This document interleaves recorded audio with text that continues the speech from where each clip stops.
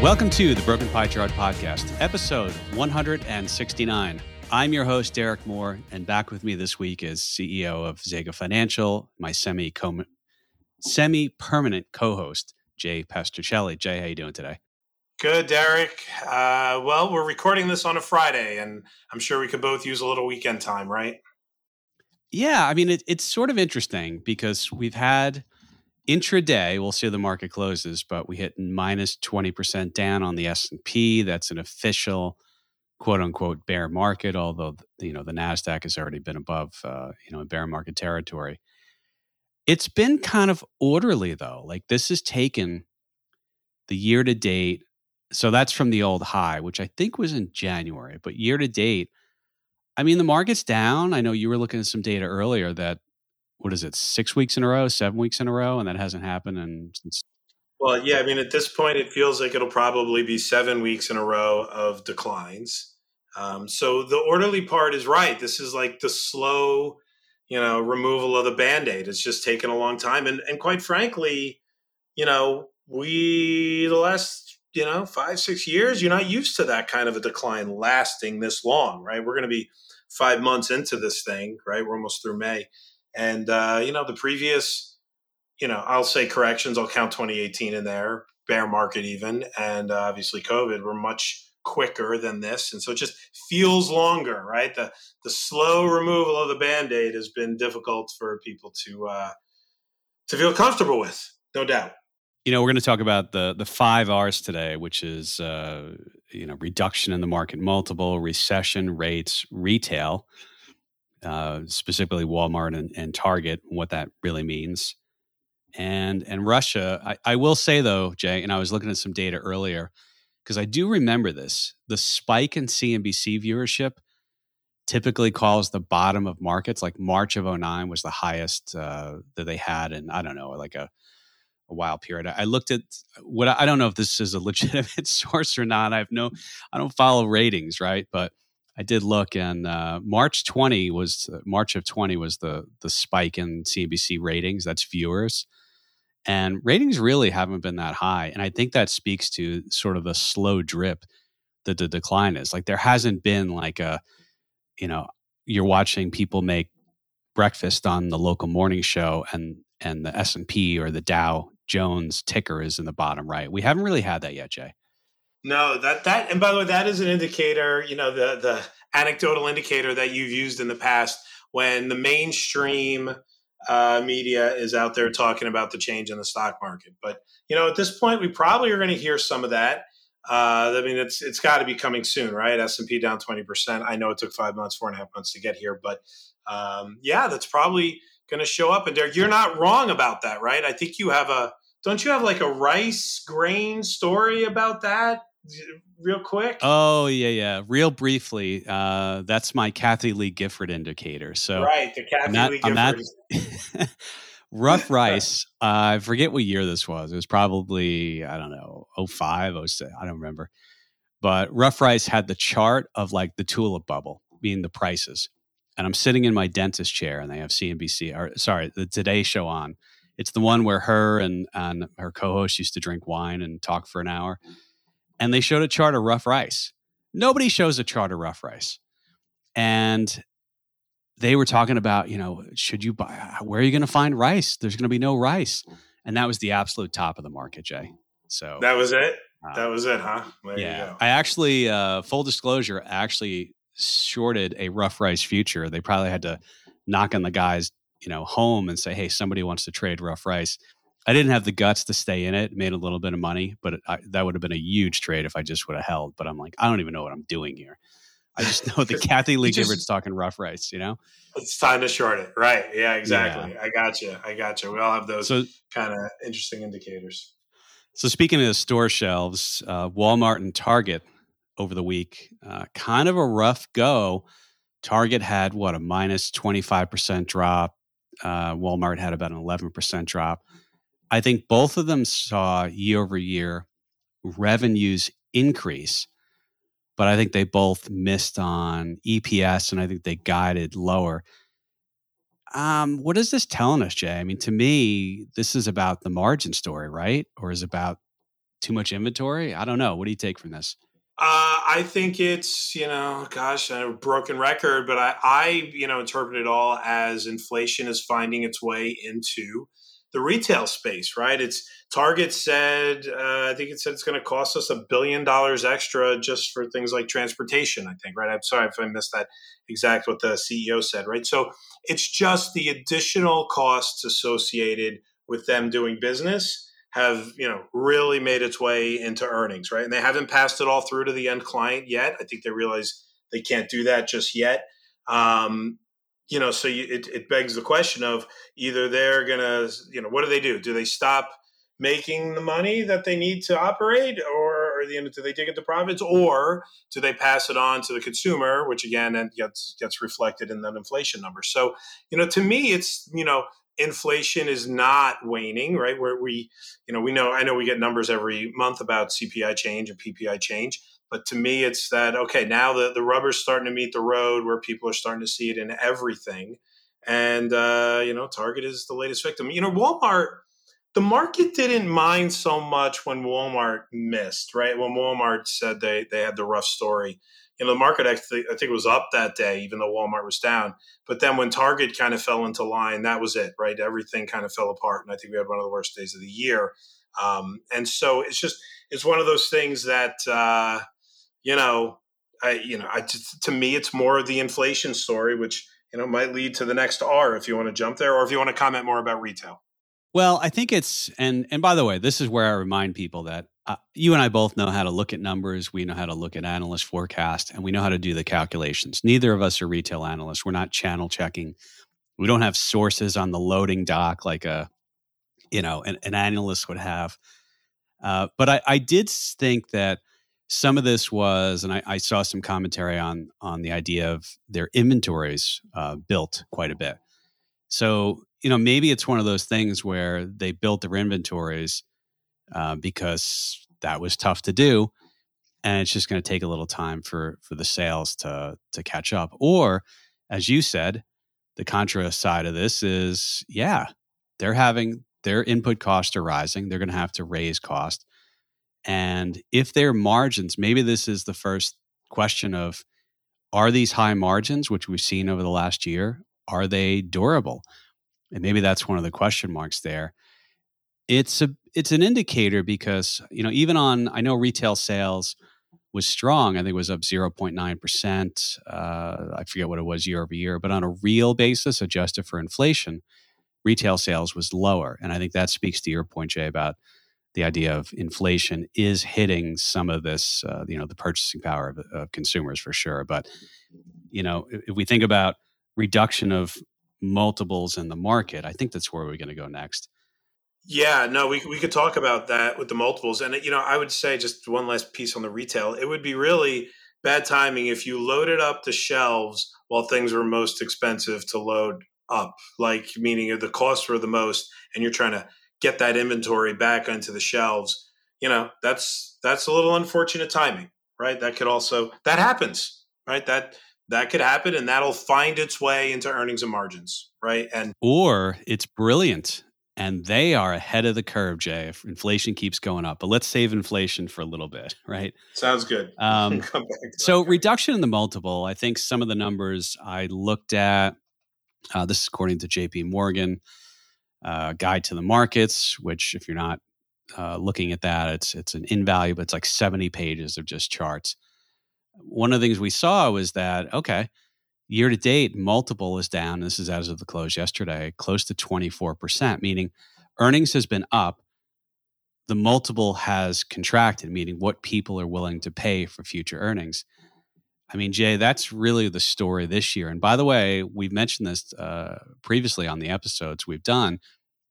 Multiple contracted 7 or 8% last year too. So this is the story right now, right? I mean, that is the thing that's really driving, I think, the equity market declines, right? I mean, that maybe I don't know which one it is, right? I guess it's the result, right? It's the easiest way to explain, like, hey, corporate earnings are growing, yet the market's down 20%. How is that possible? And you nailed it by saying people are, they're not willing to pay as much for future earnings as they were in the past. And so the market needs to get a little discount to those earnings, right? It's all about corporate earnings and interest rates for me. You know that. I always talk about that. So even though earnings are still moving higher, it's the projection that they're not as valuable that is getting reflected into the market, right? So, and that is sometimes, I'll leave another R, right? I mean, these are all linked. Like all of these items that we're talking about today are linked. But, that reduction in the multiple is something that fundamental investors will look at to decide when the market is cheap or expensive. When rates were low with the zero rate policy, previously, then, you had to be willing to pay a little more. Now with rates coming higher, your cash can actually make you a little money, maybe not on a real basis yet, but those earnings, you're not going to pay up as much. Plus, now you're worried about maybe they won't be as good as maybe they're going to stop growing, right? So, that reduction in the PE ratio is definitely something that a lot of fundamental investors look at.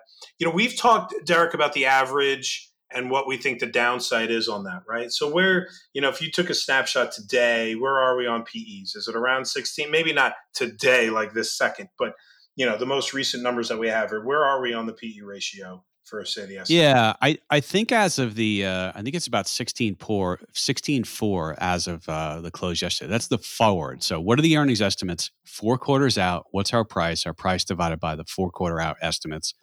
Yeah, Jay, about 16.4. 16.4. So look, that's kind of the average, by the way, right? For everybody that's wondering, is that high or low? That's close to the historical average.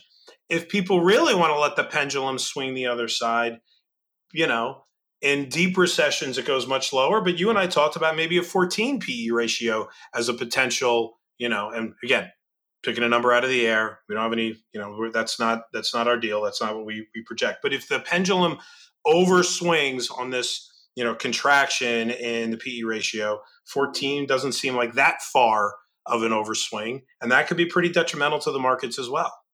It's interesting because all of this, we are technicians at heart. We look at fundamentals, and I look at fundamentals. I know you do too. But it's the decisions that people make based upon their expectations that really drive markets. And markets tend to overestimate or overswing to the upside and the downside. The Fed does that with interest rates. They overshoot to the upside. They undershoot sometimes. And it's not an exact science. And Jay, I wanted to deviate for 30 seconds and just show you how much, when people are doing like these valuation, they're putting in all these inputs. And you have to put in like, what's your future cash flows or what's your future earnings? What's the interest rate going to be? And how many years are you going to grow?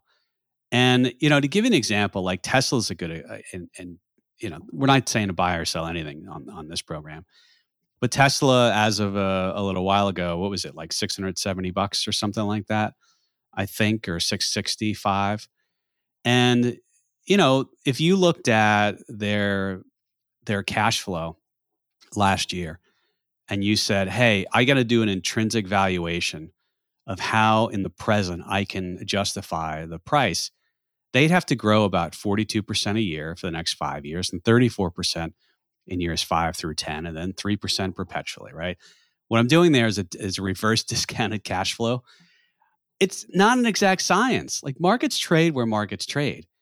But you're so right, Jay, because they trade sometimes based upon perceptions. And so far, the perception has been that earnings are going to hold up and margins are going to hold up. And I think that's one of the reasons why at the end of the year, we were trading at 3 times price to sales on the S&P. I think we're below 2.5 now. But this market is pricing in that earnings will hold up. Let me let you comment, though. I don't know if you like my little quick reverse discounted cash flow on Tesla, but... Oof, yeah, Tesla, you could pick anywhere between 1,100 to 600 in the last 2 months, right? Like you pick the price and then do that math on your cash flow. Right. I think there is obviously, this is why, people talk about stocks being expensive or cheap. Obviously, from that approach, Tesla is very expensive, right? Again, not a recommendation because Tesla trades a lot on speculative growth and future earnings and the impact. There is, I don't even know how you put the dollar amount on the Elon factor. There are a lot of people that just trust that guy to be the genius that he is, right? So it may not matter, right? But a fundamental analyst is probably never buying Tesla. I don't know any model that they could use where they go, yeah, it makes sense to buy something, at this ratio against earnings. Right? It's not something. But a technical trader absolutely would. They look at the chart and they go, well, that's the lowest it's been in a year. Spent a lot of time north of that. Upside is 1,200, downside is 400. Feels like a good trade to me. Let me get in and dip my toe in case it rallies. Like, it's just a different approach, right? Yeah, and I'll also throw a caveat on the overall market. I mean, look, the people who are saying we're in a bubble, I told you it was going to crash, they've been saying that for 15 years. They've been saying it for 20 years. And so all this stuff isn't an exact science. How's that? That's how. But let me get back to one of the multiple, and that's, Jay, the earnings estimates are, I think some of the ones that I had, I'll just throw them out here. I think for 2022, it's like $208, and then, what is it, 228 or two? I should actually look at my for 22. I think you and I were talking. It was like 228. 208 and a half. Yep, for 21, 228. Yeah, so 228 for 222, 251, and I think like 276, and that's per share on the S&P 500, and also margins to remain pretty robust as well. So, Jay, the earnings story is, so when we think about some of the outcomes, if earnings stay up, all right, everybody takes a deep breath because the earnings are still growing, right? They are. Yeah. Sorry, I didn't realize that was a question to me. Yes, earnings are still growing. Earnings are still going up, right? At the tone of what? 9% a year? Yeah, right around there. Rate? Sure. Yeah. So, I mean, earnings are still going up. That's one part of the story, and that's one of the estimates. So if earnings can maintain, or maybe they're underestimated, first quarter, I think most companies beat their estimates. That would be a big positive. I guess the question is, if you believe in the earnings, then it's a question of the margins. And if the margins can hold up, well, then you really have, something that's interesting. But yeah, I think, the inflation story does at least confuse on the margin point a little bit. So, when I think about the outcomes, it's inflation goes back down, earnings stay where they are, and that's a good outcome for the market. What you don't want to see is earnings contract, inflation stay up, and the Fed be really aggressive. That's the counter, balance to those two views. One isn't, that great. We're much closer to where we'd probably end up in a really bad scenario. And by the way, that's why we hedge, right? Because we don't make predictions in the markets. But I think that's really, before I guess we got to transition to one of the other R's, Jay. But I think the reduction in the multiple so far has been rates going up. I think that's what it is, because it hasn't been a reduction in earnings, right? Is it? Yeah, right. It hasn't been a reduction of earnings, so the multiple's changing. Was it fair to say that, the PE ratio is almost a fear/greed factor, right? When stock investors are greedy, they're more optimistic. They have a better outlook. They're willing to pay more. And when stock investors are fearful, they go, I don't know what's going to happen. And even if earnings don't change or go up, you can have a reduction in the multiple, which drives the market down. It's almost like to me, it can be like the emotional disposition of the market. That's one of the ones we talk about. But to me, that from a fundamental perspective, it kind of feels like it's telling you the tone of fear and greed. Yeah, I don't disagree. I mean, think about, you could have bought the market in the late 70s for like a forward 8 PE probably, or a 10. I'm making that up. But I know the actual PEs were single digits. Nobody wanted stocks back then. I mean, nobody cared, but like you said, when PEs are really high, people, I think that's a good way of putting it. Maybe I'm going to have to do some research on that. Maybe we can build something, or maybe it's just too much work and we'll just pretend it makes a lot of sense, right? But, that seems easiest. Yeah, but I mean, when people are paying a lot for future earnings, the I mean, look, at the end of 2020 or 2021, the Fed was still saying transitory, right? So if you had the view that inflation was transitory and going to come down, then you have the view that Fed doesn't have to raise rates as much, that bond yields stay down, earnings are still good, and yeah, you can still pay up for the multiple. I think that view is changed. I mean, that's been proven not to be the case. And if you think, now it's just like when we sell volatility.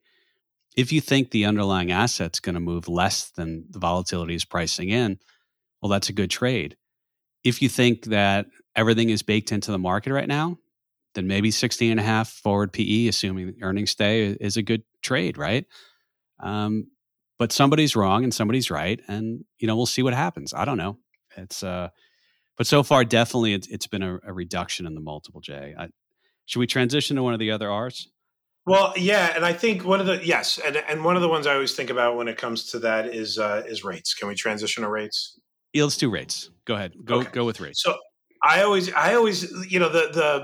argument here is as advisors, what can I do with client investment dollars, or what can I do with my cash, right? Sit on it, not invest it. You can put it in bonds. You could put it into stocks. You could put it into alternatives, right? All of those things. But the thing that a lot of folks, when you don't have, option strategies in your back pocket, and you have the choice of things like, stocks, bonds, cash, or you go alternatives like commodities, you're making the valuation of, well, where is this money going to work best? And, when rates were really low, it didn't make a lot of sense to put money in there.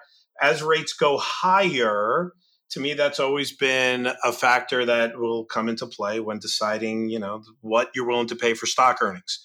And, the dividends on the S&P are, actually I haven't checked what they are right now, but they're hovering around 1.4, 1.35%. Do you take stock risk and earn that dividend, or do you go earn 2.5% on a 2-year treasury, right? That's where rates start to impact, for me, the value of where dollars are going to be invested. Obviously, a more aggressive investor wants stocks. A more conservative investor is like, hey, 2.5 is better than losing, right? And they'll take that. And so you start to see a change in PE ratios, because to me, that is the main dynamic between rates and earnings, and /PE fits right in there. So if the Fed's going to continue to raise, and the buzz this morning is, we know Powell didn't say, he said 75 is off the table, but the buzz this morning is, well, just do 100 and get it over with, right? You're not impacting inflation at all. You need to just get the rate raise done and move on. By the way, I don't agree with that. I think I know you don't agree with that, Derek. I'll let you explain why in a moment. But it seems like that is setting, again, another speculative outlook on what's going to happen with rates is the thing that's pushing the market lower today, because of the fear that, hey, look, stocks just are less attractive if interest rates are at 3 or 4%. And who knows if that's even possible. So maybe that's something we should plan on. Yeah, I think you're right on that. And you're correct. I don't necessarily I don't agree with the let's do 200 basis points. And because I still don't believe that what the Fed is doing is going to help inflation one bit. I'm sorry. Now, we'll get to the recession thing, and I'll hold some of my comments for how it could, and that's on the demand side. I've always been on, like, I think going back to like 2013, 2014, when the taper tantrum, I always thought the Fed had the case to raise rates back then, but their messaging was off. Like, they just should have come out. This is when Bernanke, they could have come out and said, we're going to do 25 bips this year, 25 basis points. That's 0.25%. And that's the only thing we're going to do.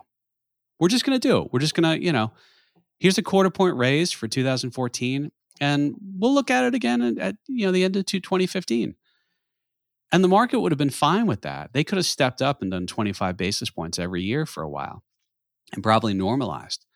I think sometimes, their rates, what they're doing with rates isn't necessarily forward looking. So I agree. I think they should do a little bit. I mean, they're not going to do 25, but I think 50 is reasonable. Do 50. You'll be at around a 150 Fed funds rate. But Jay, I mean, I think the 2-year is a good proxy for what the Fed funds rate is going to wind up being, and the 2 year is right around 2.5, right? Yeah, it might be a little higher today, but you're right about that. The point that you've made to me is, what's the rush, guys? Like, if you go too fast, you may have to cut, right? Like, fine, you've told everybody the next two meetings you're going to go 50 bips each time, right? We got 100 basis points between now and July. It's going to be raised. And then you're going to assess. Like, that makes sense. Rushing the 100 bip or 75 basis point raise early means you're probably going to have to unwind it, right? At some point, like, the Fed is going to have to, stop the recession that they're about to cause. And I think that's always been our fear, right? You and I we've said the risk this whole year. We started talking about this in December, right, of last year. So the biggest risk to the market is that the Fed raises and missteps and pushes the U.S. economy into a recession. And that, seems to be looking more likely every day. I don't know how else to slow down inflation. I think you're right. The Fed doesn't have the right tools for, the I'm going to call it the labor shortage, as well as the supply chain problems, right? Like, I just don't think their tools are going to fix it, right? The Fed can't impact China's production ability at all, right? Fed could do whatever they want. China's on lockdown. There goes production, right? There goes the amount of goods that we're able to bring into this country, right? So I'm with you. I don't think they can impact it. I think they could just make a bigger mistake. And I think that's what the market is reflecting. And it's the risk we've been talking about all year. Yeah. And the fact that the yield curve is so flat, that is screaming. And the bond market a lot of time is right before everybody else. They're saying we're not going to have crazy inflation past next couple of years. You can view that with the 5 year forwards. You can, I think the bond market is telling us you don't need to raise that much. I mean, we'll see what happens, but with rates though too, rates are really critical. I mean, it's an important thing to look at, because going back to the whole idea of fundamental investors and analysts use rates in their calculation for how much they should pay for a market. And it doesn't matter, I have my earnings estimates all plugged into my worksheet here. And all I did was I said, instead of an 80 basis point 10-year treasury, I went to a 2.8 10-year treasury. I think we're right around there now. And that's the difference, all else equal, meaning we're going to have this earnings estimates are going to be 22, 23, 24, and then a little bit beyond. It's a difference in your intrinsic value about 400 S&P points. That 200 basis points. Yeah, so, that's a big deal. Yeah, and so as earnings come up and people are putting this stuff into their models, that certainly is a big factor. We talked about, you mentioned it, maybe we'll transition to another R, and that's the risk of recession. Oh, that's 2 R's actually. We could have gotten 1, 2, 3, 4, 5. It's like a double R. That's 2 for the price of 1. Could have been. Yeah, instead of 5 R's, we could have done 6 R's. Recession, Jay, the bond market did invert, which is predicted. It's been true in all of the recessions. It's been, there's some debate about when it happens versus, but 2006, 2007, bond yields inverted, and they inverted in 2019.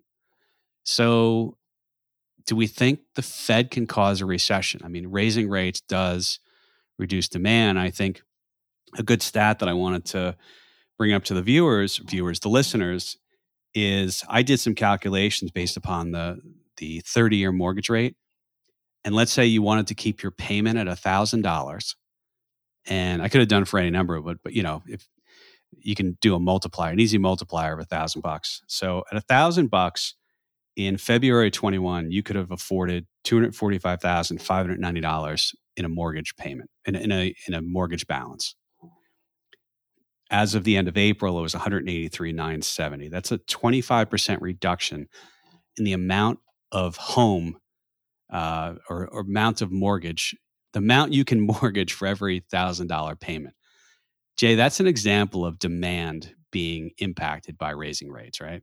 Yes, and that is always the first one, in my opinion, right? The real estate market absolutely is the first one to get hit when rates change. By the way, the same was the opposite happened during 2020 when the Fed cut rates, and it caused a housing boom, right? In the middle of COVID, right? A, people wanted to get out of the cities, but B, all of a sudden, right, you could get a mortgage at 2.5, 2 3/4, and you buy a lot more house, because what's more important than the mortgage, than the dollar amount that you owe in your mortgage, it's the amount you can afford every month, right?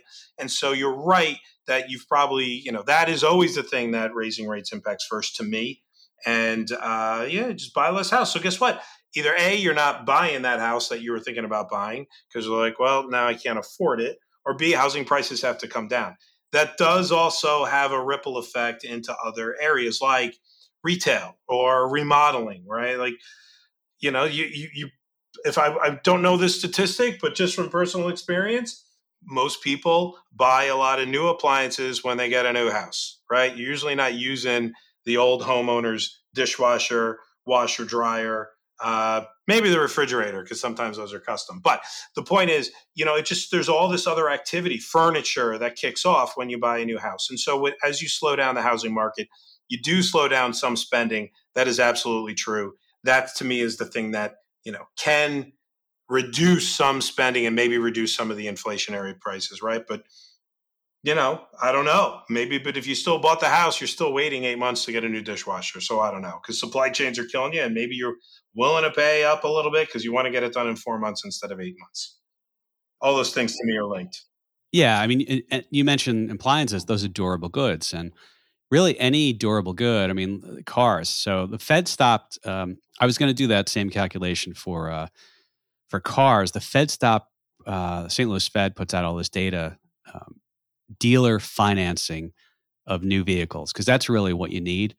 Not necessarily commercial banks. Commercial banks have been higher for new vehicles, their rate. But yeah, I mean, not only is our rates going up for cars, for car loans, but the average price has been going up for cars. And one of the things they've done is they've extended the term. So, it used to be you did a car loan for 3 years. Now they're doing it for 72 months and I don't know, 80 months now. So, but Jay, I mean, to your point, I mean, interest rates going up, it impacts everything. And also, it also impacts the inventory hold. If you're holding inventory and you're financing that, it holds it. So I know you've been early on saying Fed raising rates may actually increase prices in the short run, right? Yep. Yeah, exactly. Right. Because it costs money to finance. And look, you're waiting for stuff. You got to pay for it. You're not getting it right away. There's an extra finance cost in there, right? And that's going to get passed through.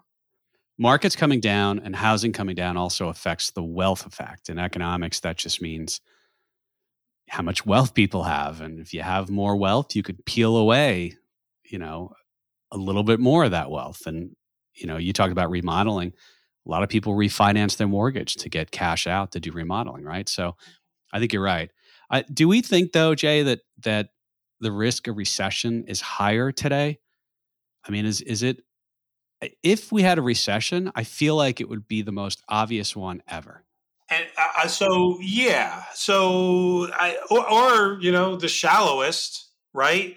Like, the problem I've had with the recession prediction is that if people want jobs, they can go get them, right?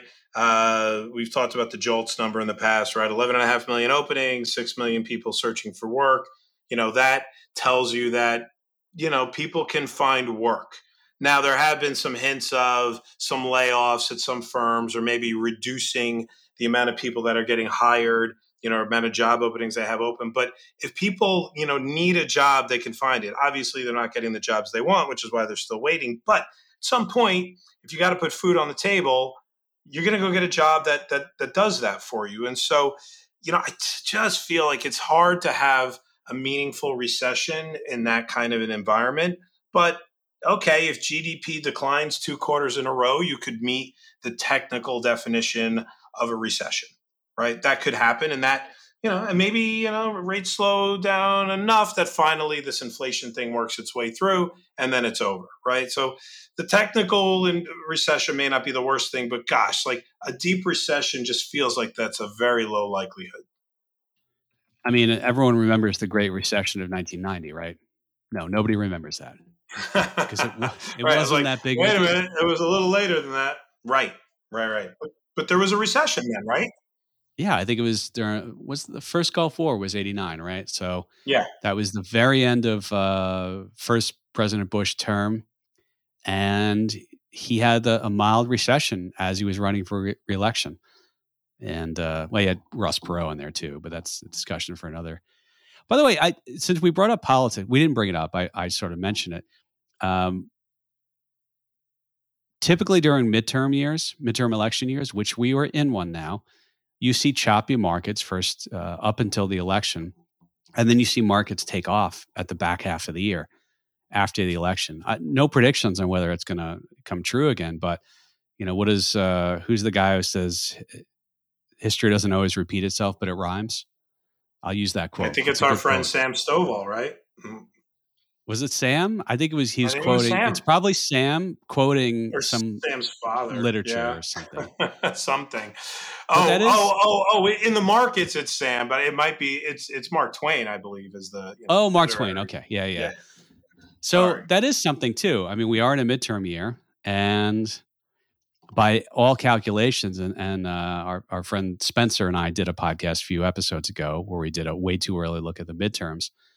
The odds say that the House will change and the Senate sort of 50-50 whether it changes. But Jay, that is something too. I mean, this isn't the depth of the move year to date is maybe bigger, but I don't think it's unlike other midterm years based upon the data I've seen. I don't know if you have any comment on that. If not, we can move on to I want to make a quick comment about the extreme move in the bond market. Listen, I feel it, it might line up. I don't put a ton of stock, no pun intended, into that this year. I feel like there's a lot of extenuating circumstances. I do feel that maybe are we on the last R yet? When we talk about the Russia one, might not yet have, okay, we're not on that one yet. Okay. So I do think you could maybe tie a little bit of, political optimism in the market around kind of international policy, but doesn't feel like, that's the political situation doesn't feel like the main, driver here. You want to talk about oil policy and you want to talk about inflation related to that, maybe, right? So I'm trying to tie it a little bit, and maybe that can cause that. But, I still feel that is a minor thing compared to what's going on with the Fed. Here's a quick stat on the U.S. Aggregate Bond Index. That's the AGG, which is an ETF.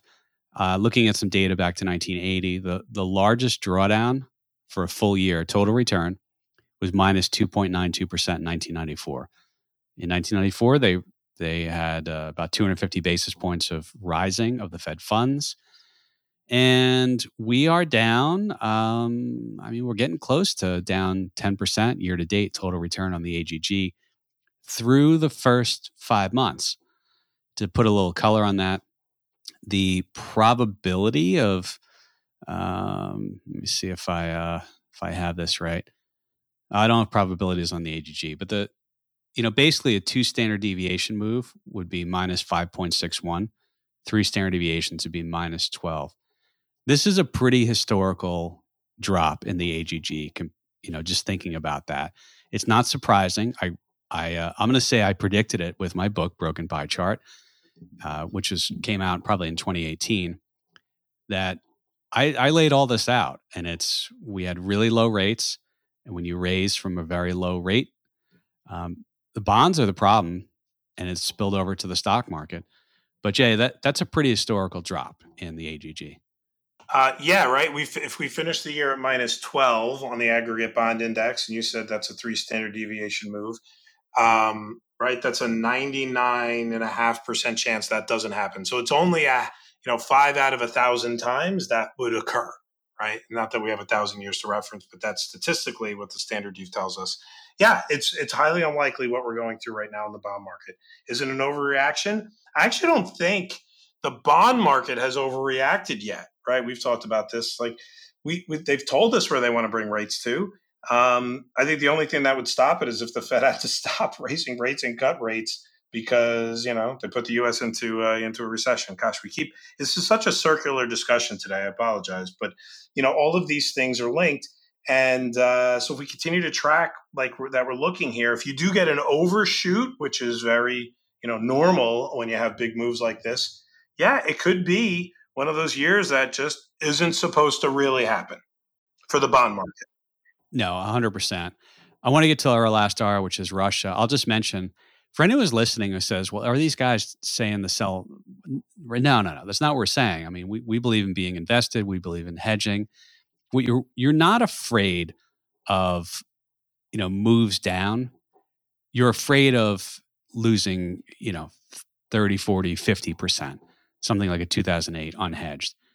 And guess what? Over time, markets do provide the best real returns, better than bonds, better than gold, better than, anything else. So, and I think I looked at some data the other day. Let's say we stopped here for the rest of the decade and the S&P company stopped paying a dividend. That's it. I mean, we just end where we are here, December 31st, 2029. We'd still be better than the 2000s, and we'd be better than I think the 30s for sure, and we'd almost be as good as the annualized return of the 1970s. So, this isn't that bad. The market's been up a lot last couple of years.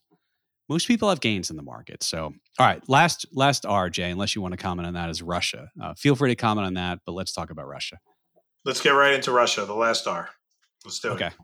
So, I think I brought this one to you, right? As I was coming up with the R's, right? And again, it's the thing that it's a really big unknown, right? And I know we're moving out of the news cycle. We don't hear about it every 10 minutes anymore, but that, conflict is still going and it will continue to go on for a while. I did see the U.S. Embassy opened up in Kyiv, I think this week, which I found very interesting. So there's obviously some success there. To me, the biggest impact, forget about the human tragedy, which nobody wants to forget about that. Obviously I can't, imagine what's going on in Ukraine. But when you think about the impact to the markets, again, it's higher food costs, it's higher metal costs, it's higher energy costs. It's what's Europe going to do, to keep the heat on next winter, right? So it's one of those things that, this is going to have repercussions that are not going to be over anytime soon. And for me, when we haven't even talked about the food impact, right? The food shortage, if there is going to be one, wheat and, corn and soy that comes out of the Ukraine. It's just one of those things that I don't think we know the full impact yet there. And the reason why I bring it up is because it's just an unknown, right? We saw that initial hit between February and into the first half of March. Markets seemed to digest it okay a few weeks later. But the inflation is here, and prices on some of those commodities are elevated, and they're elevated in the face of a higher dollar, right? So it's one of those things that we may not be done with the commodity appreciation yet, and we haven't talked about the dollar very much, Derek. Even you and I off this podcast. But, it's one of those things that, typically, right, dollar goes down, commodities goes up because it takes more dollars to buy that commodity. Well, the dollar's going up and also oil and metals are going up. And so it's, again, all of those things to me are linked with the Russia-Ukrainian conflict. And it's more of an unknown at this point. And I'm not even going with if something extreme happens from within the war itself. But there's just a lot of outstanding factors there that may give you some pause associated with, well, is inflation really going to subside with what the Fed's doing? Can they really impact what is happening from the Russian conflict? So there is my Russian brain dump. Yeah, and you're right. I mean, the dollar is absolutely surged, and we were worried, I think, in 2015 when the Chinese yuan got really strong. That caused a bad thing in the markets. It's getting weak. And China is cutting rates.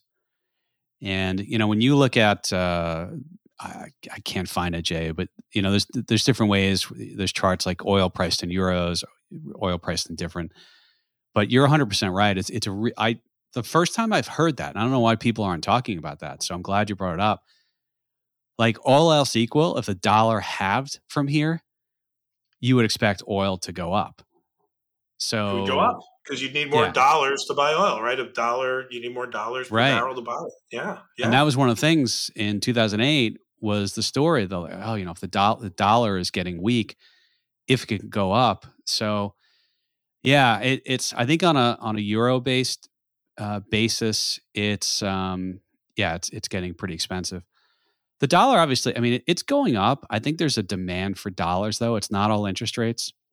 Although certainly when we have the highest rates and Europe doesn't, and we're raising, they are bluffing, or I shouldn't say bluffing. They say they might raise from there's still negative interest rates over in Europe. But back to Russia, yeah, I think it's definitely out of the news cycle, and we're not. And I don't watch any of the the news shows that people watch like 24/7. Stop watching those. Like, go outside, take a walk. But they haven't been covering it. They're back to some of the political stuff. So it is an unknown. And typically, I think, unfortunately, sometimes in conflicts like this, like, people have to save face.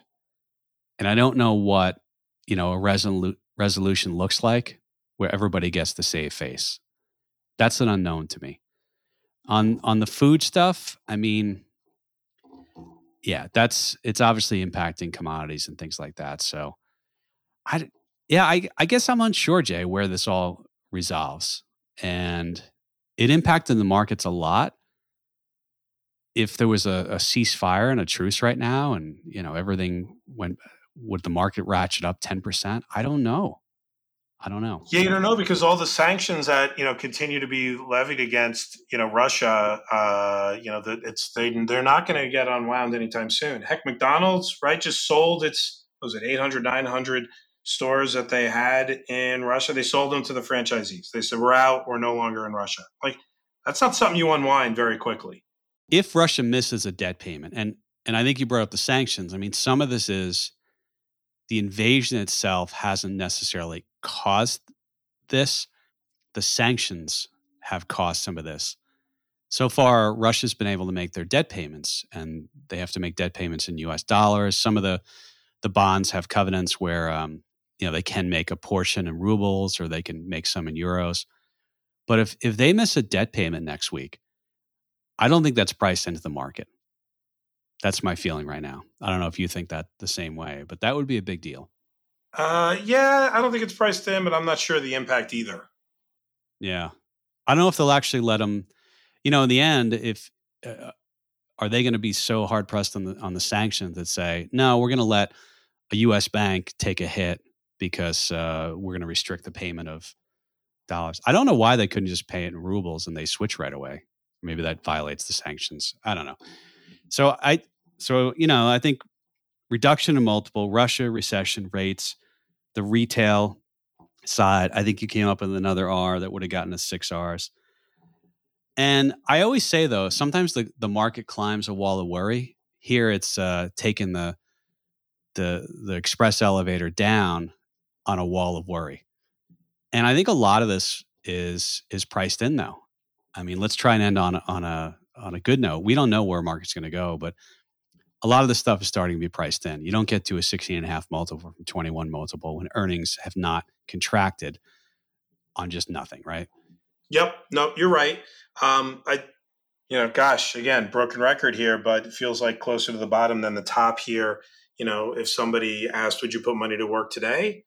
For the long term, my answer is yes, right? We don't invest for 1 week, 2 week at a time normally, right? These are longer term plans that you and I work through. And, it's hard to give that advice to people. Like, look, it might feel a little choppy over the next 6 months, but history tells us over the next 2 or 3 years, investment dollars today, are profitable at levels after you have a pullback like this. And so, I don't know the timing. We're not calling a bottom here, but we are comfortable putting money to work. And if it really gets bad, it's why we hedge anyway.